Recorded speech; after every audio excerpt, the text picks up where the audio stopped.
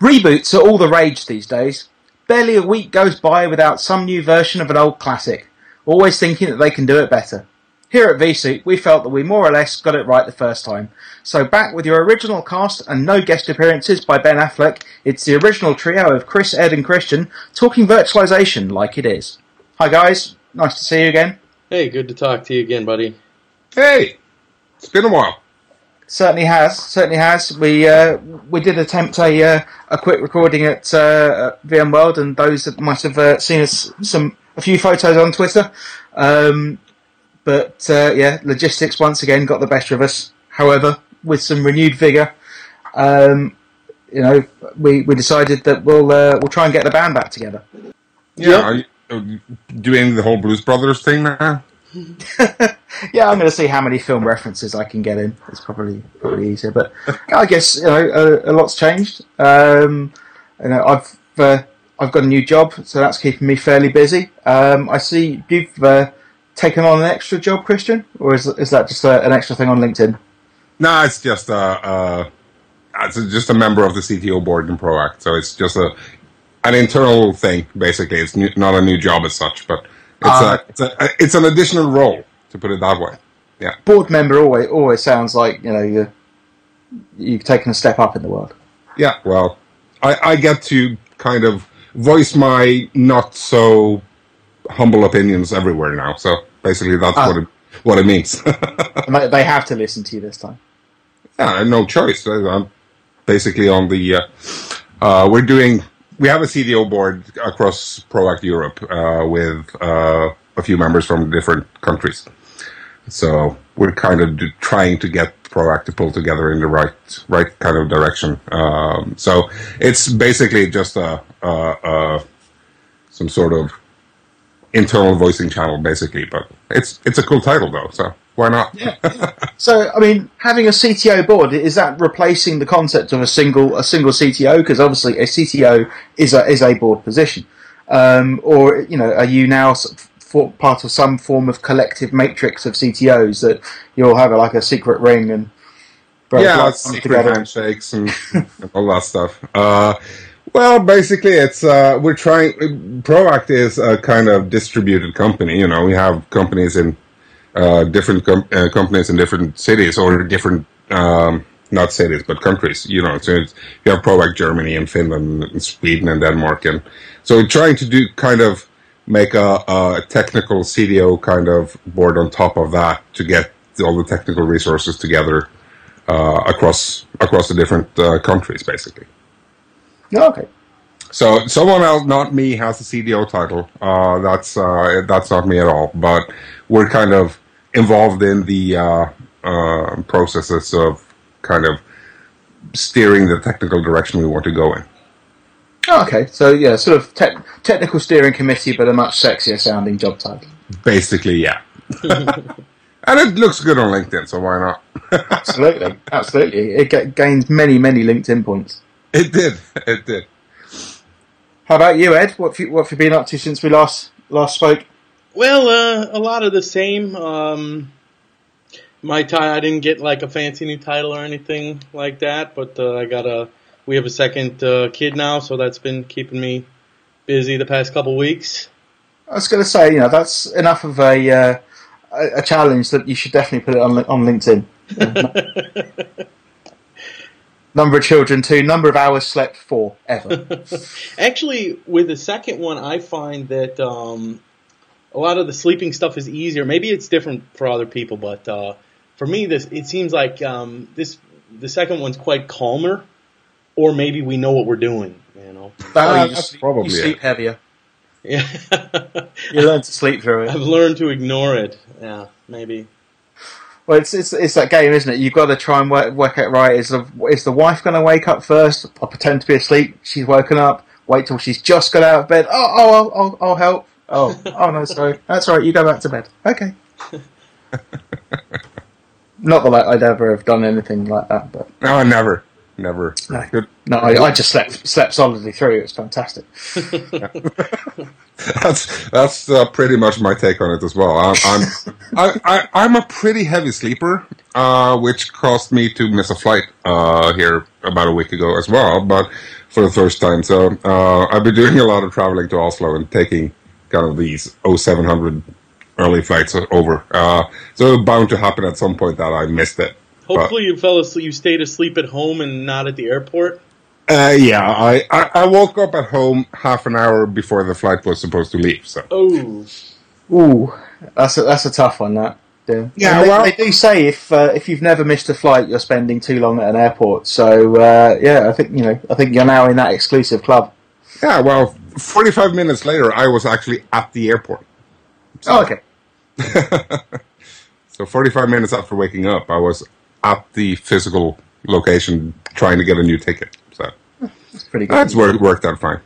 So are you mostly travelling in sunny Norway at the moment? Yeah, lots of flights between Bergen and Oslo in the winter weather here, which is kind of interesting at times. It gets windy. Right. So a couple of those flights have been kind of interesting. Small plane, I would guess, huh?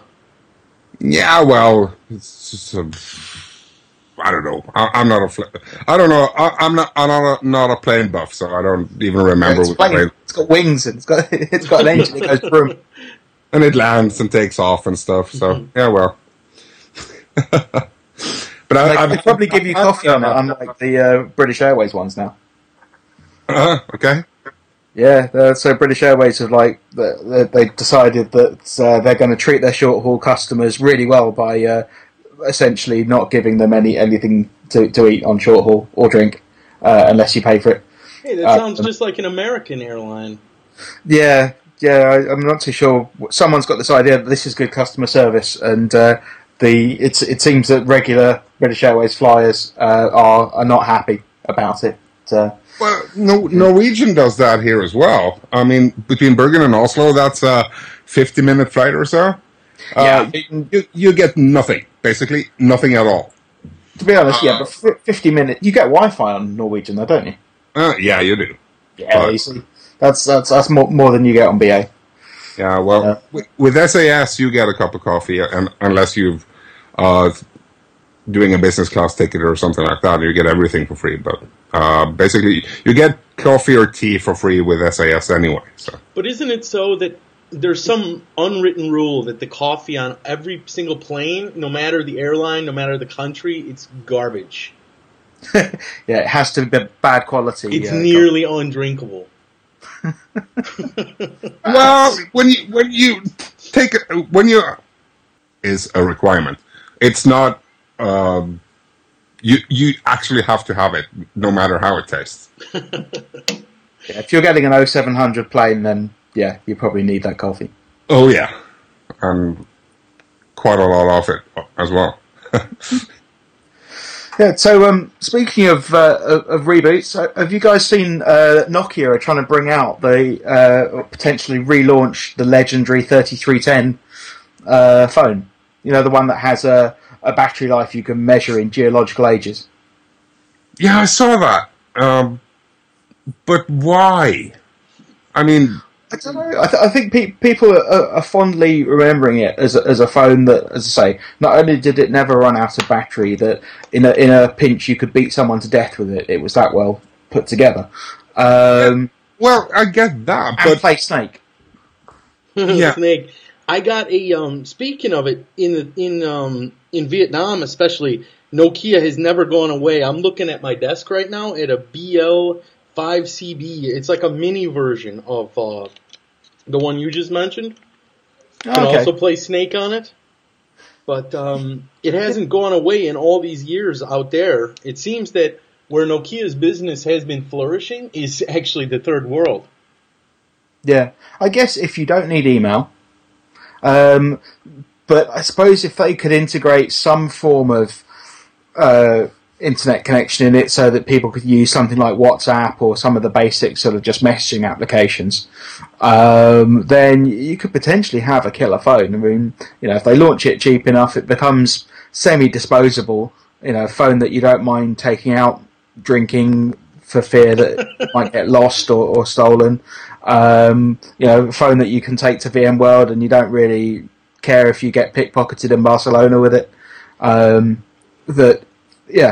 As a burner phone, it's pretty much perfect. A burner, yeah. It's just throwing out the SIM card, throw out the whole phone. Drop it in the bin at the airport. Yeah, well, that's the thing. It's going to be really popular for everyone going to the US. Actually, yeah, of course. So that actually makes a lot of sense now. Yeah, access my Twitter account on this. Yeah, so why don't you? I know. Can you stop playing Snake? We had a lot of discussions regarding that on Twitter as well. I had this kind of idea that you should set up a shop at the airports in the US where you can lease a phone and some kind of terminal endpoint, being a laptop or a Mac or whatever, once you get through customs. Yeah, I think I was trying to do that to basically sort of help out with travellers that wanted some form of Wi-Fi hotspot. So they were just trying to lease, allow you to effectively rent a Wi-Fi hotspot on a phone that you could just pay as you go pretty much, because I know in the States it's really hard to get pay as you go SIM cards with data on it. I don't know if that's changed. Nowadays you can very easily. Oh, okay. So I know it was a few years since I've been in that sort of situation. But they do require identification. They want to make sure, if you are a drug dealer and something happens, that they can get you. Ah, okay. Yeah. Okay, but here's the thing. If the TSA is going to start randomly, semi-randomly, or purposefully, as it might be, select people and go through their electronics. So why don't have a service set up where you back up your own stuff through Amazon or something like that, and when you get to the US, get through customs and TSA and everything, and immigration and all that stuff, you borrow or lease an endpoint on the other end and restore your backup from Amazon. Yeah. And you have all the stuff you need on your travel with you, without actually having to pull your phone or your actual hardware with you at all. I suppose it's almost a case for kind of, you want like a VDI image that you can take an offline copy. Yeah, pretty much. Purge the image before you leave and resync it when you get to the destination. You could do it in a really kind of cool way as well. You install some sort of agent or whatever on your physical endpoint in your end. You select whatever data you want to have synchronized up to Amazon or whatever, and then you'll just log on from another endpoint on the other end and sync that data back down. If you have everything in Amazon, the U.S. government has all your data anyways. Yeah, but you don't have to show it to them during your flight, which is the hassle. The NSA has everything anyway, so they don't give a flying fuck about that. But I don't want the hassle of some TSA guy poking through my hardware. You guys heard about that NASA employee? Yeah. Yeah, he wanted access to his NASA phone, and he was like, no, it's classified or something, didn't he? He gave it, he wound up giving it to him. But who knows what's going to happen to him there at NASA now, because there was some talks in the background that the security department really was not happy about that. Yeah, it's a tough one, that. Because, being forced to sort of reveal your password, or if you've got thumbprints, do they remove your thumb so that you can log in? What they'll do is literally keep you there forever. Yeah, until you get the thumb out of your ass, and then they'll use it. Yeah. I mean, where the thumbprint sensor is really close to like where you're speaking. It's going to get a bit stinky if you've done that. That's another problem with a rental phone as well. You don't know where it's been. Yeah, you know, people do funny things on phones these days. On phones, with phones, it's different. Any piece of technology, anyhow, as well. Yeah.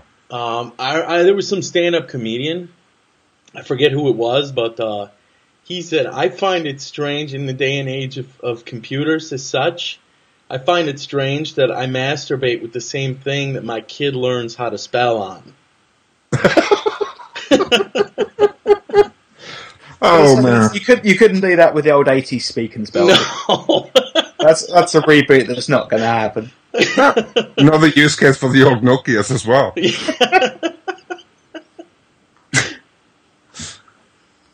Yeah. That's also why I don't get an iPhone Plus, just to say that. But that's a different thing. The size bothers me. Oh man! So this virtualization thing, is this not taking off, or should we talk about that some more? 15 minutes in, we haven't mentioned it once, except for saying VMworld. Yeah, I think that's a good call. But, pretty interesting, actually. Like you said, I actually had to install some vSphere the other day.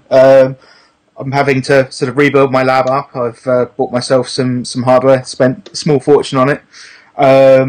And now I don't tend to run it because it's so damn loud. I've got to relocate it to my garage because I can't actually hear myself think when I switch it on. But yeah, actually got to deploy vSphere again, which I haven't done for a while. Pleasantly surprised to see that the new web client doesn't suck quite as horrendously as the ESX5 one. But yeah, it's all coming back to me. It's been a bit of a journey again to try and remember where everything was. Yeah, it's if you haven't done anything install wise for a while, it hasn't changed that much, to be honest. But no, I mean, installing ESXi, that's definitely the easy bit. Yeah. But yeah, got to made some use of the old appliance that when we did the session at VMware, we were kindly joined by Emad, who was extolling the virtues of the new VCSA, and yeah, I'm happy to say that it's come a long way. I remember the first time it appeared, and you had to install some horrendous Oracle Express to try and get it to work, and it was just generally painful. That yeah, VCSA just seems to be quite nice now. And it is. It's really nice. I'm using that in production all over the place these days, and it's brilliant. It's really good. Yeah. In my mind now, the next logical step for it to go would be the VCSA is containerized. That would make a lot of sense, but that kind of it would actually. Is that as an easier way of making it high availability? Well, not just high availability, but easier to, like you would have a central database and then all the other stuff would be containerized and you wouldn't even have to worry about restoring it. You could simply spawn more microservices that attach to the static database. The static database is something that static storage is always something that's still an issue in Docker, but yeah, I'm sure you'd find some solution there in the back end. But so then do you go back to having to deploy an appliance which is holding the database? You need to store it somewhere. So the database, or it could be anywhere, right? Yeah. Point it at AWS. Could, if you want to. Yeah, it's going to make your home life expensive. Yeah, well, with the VMware on AWS stuff, you never know what's going to happen. So that might actually be a service that AWS might provide on the back end as well. So you don't have to actually run your appliance on your AWS-hosted ESXi hosts, where you run the vCenter basically as a service on AWS. That would be pretty easy if they containerized it to begin with. I suppose that would be pretty cool. You could dynamically spawn up new platform services controllers, load balancers, and all that stuff if you have that kind of environment. Why not? You can do it in seconds. Yeah. Yeah, then have some form of proxy on the hosts to enable access to that remote image. I suppose there are plenty of things that are cloud managed now. If you look at Meraki Wireless, and there's quite a few other things where all the management is done in the cloud. Why not? I'm probably sure someone is going to either put in the comments or berate us on Twitter that I'm sure there are lots of reasons why you would not want to put your vCenter instance in the cloud. And lots of people with tinfoil hats will probably get very upset about it. But it does seem kind of like a logical step. I guess the security aspect's a bit more important. But. Yeah, there is a lot of stuff that needs to be figured out before you can do that. But of course, you have vSphere integrated containers anyway. Yeah. Which is the container registry and the engine and management portals and everything. And the nature in which all the services are set up, especially in the VCSA, would be conducive to microservice type of technology. Exactly. So I don't think it's that far-fetched to think that that's probably the way it's going. Yeah. Which I think is one of the main reasons why they would actually want to move away. There are a lot of reasons why we want to move away from Windows-based vCenter, but doing this with the VCSA makes a lot more sense than doing it with the old Windows-style thing. So the road is there if they want to do it, basically. That's a fair point. It's a fair point. I suppose, and then does it make it then easier to plug in some of the other services? So if you think, that VMware is very much about the other services nowadays. It's the hypervisor itself is less important. So it's about the orchestration and management side.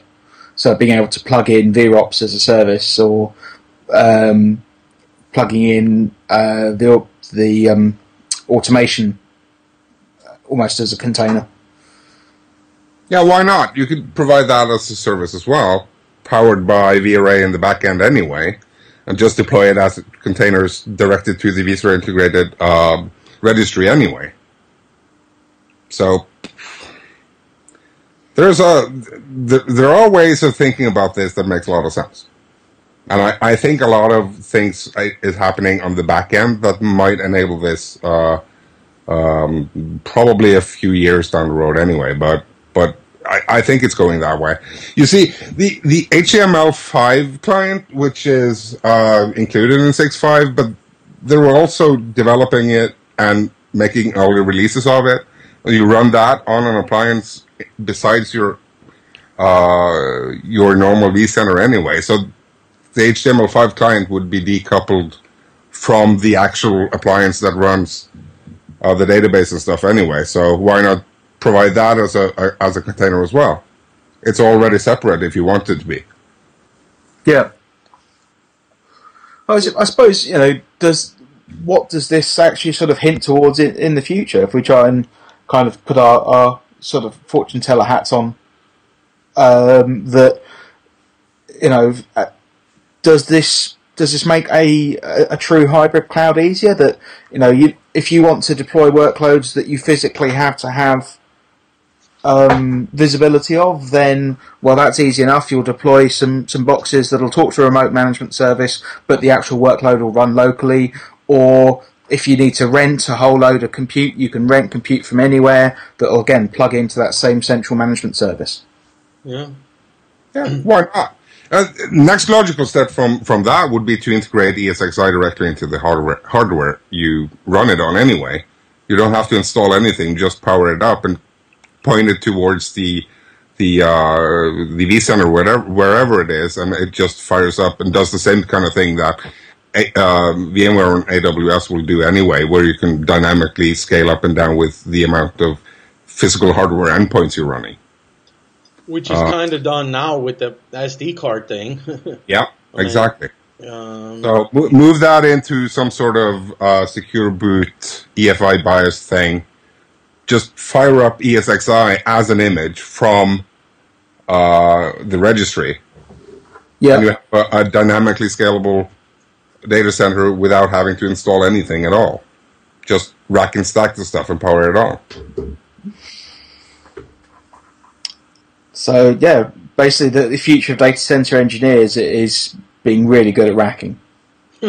Well, no, I wouldn't. I mean, data center engineer depends on that title has so many different meanings in so many different companies, right? But it's like, especially myself, still with a title that has engineer in it, I find that I'm in a data center maybe one time in 3 months nowadays. The touching of hardware is, it does become less and less of a relevant thing. And especially when these enterprise applications, well, right now, the reason why the whole containerization thing hasn't completely taken off is these, I guess you want to call them legacy enterprise style applications. But Microsoft is, I'm sure they're already on this. They're putting Docker into their operating systems as an option. So at some point, like Dockerized messaging, all this stuff is going to be available. But right now, it's still what you call the legacy enterprise application. Yeah, I mean, I guess the key for those is that messaging requires a database, and that database essentially needs to have some form of persistency around it. Yeah, and I mean, right now the whole storage consistency, the static consistency thing is a bit tricky. But it still does work, and if it's set up right, it doesn't have to be a single point of failure. Yeah. My biggest kind of grief with Docker and that stuff right now is it looks a lot like most developers are actually using that to kind of embed an entire operating system into the image. Right. So basically you're doing application packaging with an OS, which doesn't seem to be that much of a gain to me, to be honest. But I'm sure that'll kind of, if you just end up with the libraries and stuff that you actually need and don't package everything into the images, it does make a lot of sense to do it that way. But I'm not sure we're doing this right quite yet. Well, we're starting to use Docker a bit in my company, and we note what it's used for. If you have to develop so fat like that, it's not useful anymore. We use it only for the thinnest of web services.